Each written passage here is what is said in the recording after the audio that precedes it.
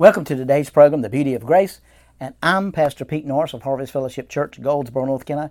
We are so honored to be in your presence today, to be able to have the opportunity to share the message of grace and hope and just trusting God in our lives. You know, I want to turn to Proverbs chapter 3, verse 5 through 6 today, and I want to have faith in God. Now, what does that look like? What does that mean? The Bible says, trust in the Lord with all thine heart, lean not on thy own understanding, in all your ways acknowledge Him, and He'll make your path straight. Now, does that mean that if you trust the Lord and you give Him your whole heart and you lean your own understanding to Him, that everything's going to go perfect? Absolutely not. See, you don't have any trust until the wheels fall off some stuff. And when things are falling apart and things are not looking good, that's when you know whether you got trust or not. When things are difficult in your life and you don't know which way to turn, you don't know what to do, and you read a word and the word says, trust in the Lord with all thine heart and lean not thy own understanding, in all your ways acknowledge Him and He will make your way straight. In other words,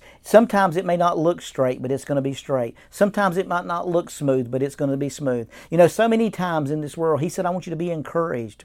Because there's going to be tribulation in the world, but I want you to be encouraged because I've overcome the world. And because of that, you and I have overcome the world. And how did we overcome the world? We overcome the world with our faith because we've been born again. And we can trust in God for that eternity.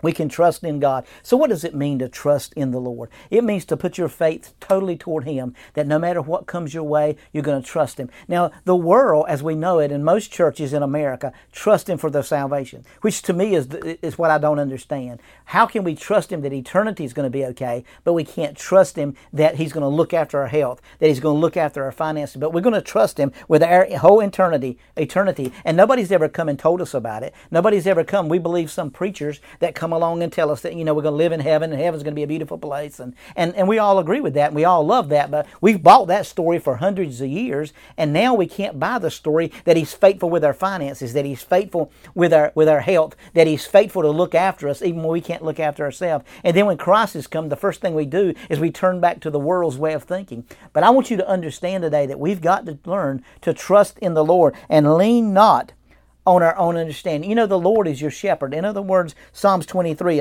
one that we all like, the Lord is our shepherd, and we shall not want. You know, He's going to meet all your needs. He said, I'll meet all your needs according to my riches in Christ Jesus. He said, my beloved brethren, I wish above all things that you prosper in health, even as your soul prospers. So we see God reaching out and giving us some words to stand on. And we'll say, Lord, I trust you. I'm going to spend eternity with you in heaven. But I'm not sure that you can look after me financially. I'm not sure you can put my marriage back together. I'm not sure you can keep me healthy and keep me alive. I'm not sure because, God, I've controlled this thing for so long. I've learned how to do this, God. I eat right, I do the right thing, and you know, I kind of got, if I could be honest, I kind of got blown out of the water there because I always did those things. I always exercised and I always eat right and I always, you know, I trusted myself with my health a little bit and I would say the Lord's going to look after me. And then about a year ago, you know, the ship went ashore and things got out of turn and things got out of rhythm and I went through a very difficult thing physically.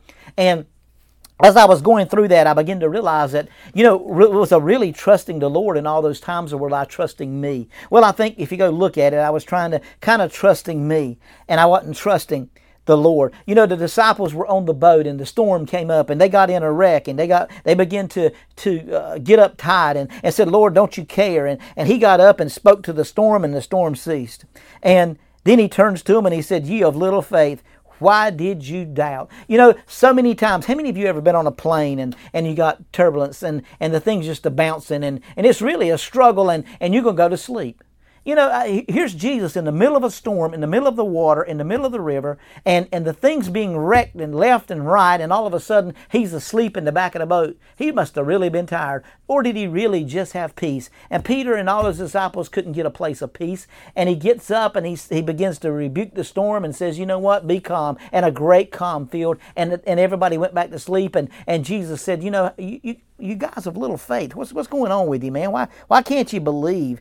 You of little faith. faith, why did you doubt me? Why did you doubt what was going to happen? You know, he had told them on the other side, hey, look, guys, I'll see you on the other side. He come walking across one time on the water. They didn't recognize who he was, and they thought he was a ghost. And he said, you know, Peter, come forth. And all he said was, come. But you got to understand the question that Peter asked him.